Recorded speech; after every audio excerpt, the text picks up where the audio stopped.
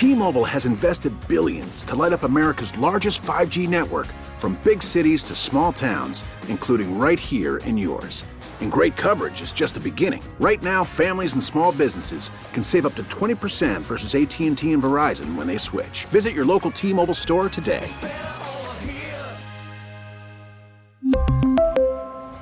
Plan savings with 3 lines of T-Mobile Essentials versus comparable available plans. Plan features and taxes and fees may vary.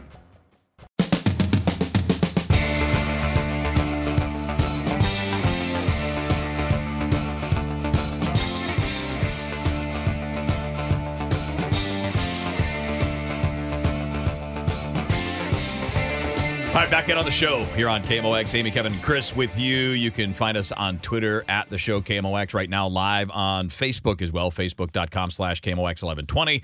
And there you can chat if you want. I haven't checked to see if there's anybody chatting, but you're welcome to chat with us. And I do sometimes answer during breaks and stuff, although it's going to look weird because of the setup, but that's the way that it's going here. Amy, you had an idea, or was it Ranj? Did you have the idea here, Ranj? Or was that you, Amy? I have no ideas. Well, that's true, but we make you say that they're yours. Yep. That's right. This was Amy's, We though. assign ideas to Ranj. No, I've seen. Ranj, this was your idea. Oh, Yeah. really? I'm so forgetful. So I've seen these different data points and polls about dating people from the opposite political party. So here, this is from Tim Urban, who's a really interesting follow on Twitter. His handle is Wait But Why, which I really like. And it looks at the share of Democrats and Republicans who don't want their child to marry someone of the opposite party. This is from the Public Religion Research Institute.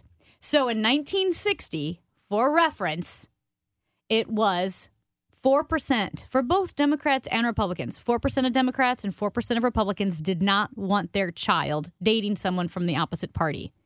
In 2018, so this isn't even, 2020 information. This is 2018 is the latest research they have on this.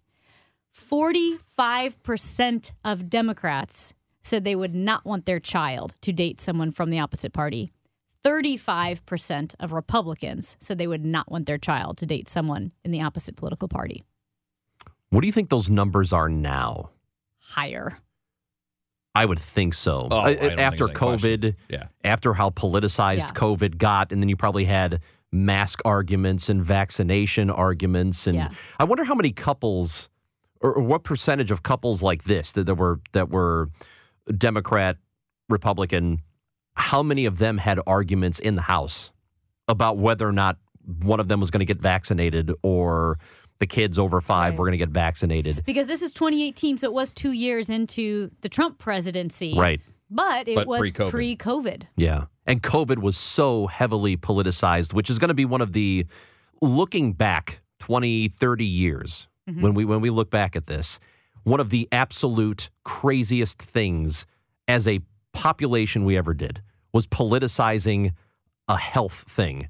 It's mind-boggling to me now. And I do think that people down the line, when they look back at this era, will think, what were they doing? What were these people doing at that time? But interestingly, it is interesting to me that it is that high, numbers on both ends. Yeah. And just going back to COVID, what is interesting about that, it was highly politicized, but the lines between vaccinated and unvaccinated, they kind of, they went back and forth. They weren't clear cut red and blue. I mean, that was kind of an interesting breakdown of the different demographics getting vaccinated, when they did, when they didn't, because you have, yes, the anti-vax Republican side, but then there was also that California hippie side that was unvaxxed too, and the original anti-vaxxers, I think, even before COVID. So that was kind of a weird breakdown. Wasn't it like the counties that most of the red counties were people less likely to get vaccinated over all the other numbers? I thought that was correct. It varied from different areas, but at any rate, when you're looking at dating, this is, what if parents would want their child dating someone. Would you date someone from the opposite political party? Would that be a deal breaker? Okay, so first and foremost, I haven't been in the dating game for 30 plus years, so I'm the wrong person to ask. I mean, I met my wife freshman year in college. We started dating sophomore year in college, and I've been out of the game Were you since even then. thinking about politics when you were dating? No, Oh, I mean, that's absolutely not. And that's Not the thing back is- then. No, they say Gen X politics weren't even a thing. Kevin's not that much older than me. No, they're And never thought about that stuff back then. No, it wasn't Isn't even a that weird? conversation. Yes.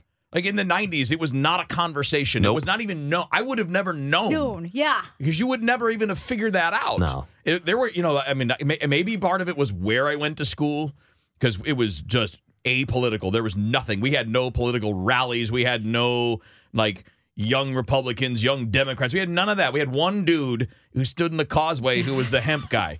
And that was Yeah, it. I love the hemp That guy. was the only thing. It was one dude. And yeah, he had dreads. He did. Oh, yeah. And it was it. That was all there. There was not a conversation.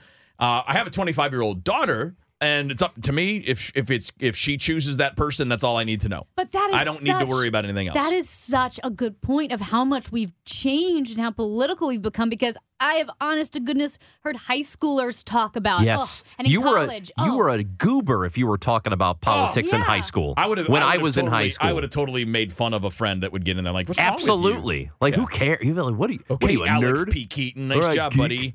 Yeah. Okay, you hippie, whatever, Yeah. whatever. It'd be like, it was not a thing. It was not a thing for our generation at all. Not in high school, not in college, not after that. And honestly, I don't know that became a thing like nationwide, like as big as it became until maybe. I think it's the last 10 years. I was going to say sometime after such a good 9/11. point. It wasn't at 9/11, but sometime afterwards is when it really started. Well, to everything's gotten really gradually. We've gotten hyper political and you know after what else came 9/11. along with all that was the advent of social media. Well, social media, but also the networks on the extreme ends began to really take hold in this country Can I say this and become more mainstream. quickly? The infamous week that I was on the Hinge dating app last year, I would say half of the profiles said, "Don't even bother if you voted for Trump." Isn't that interesting?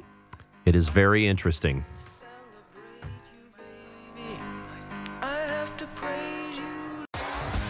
T-Mobile has invested billions to light up America's largest 5G network, from big cities to small towns, including right here in yours. And great coverage is just the beginning. Right now, families and small businesses can save up to 20% versus AT&T and Verizon when they switch. Visit your local T-Mobile store today.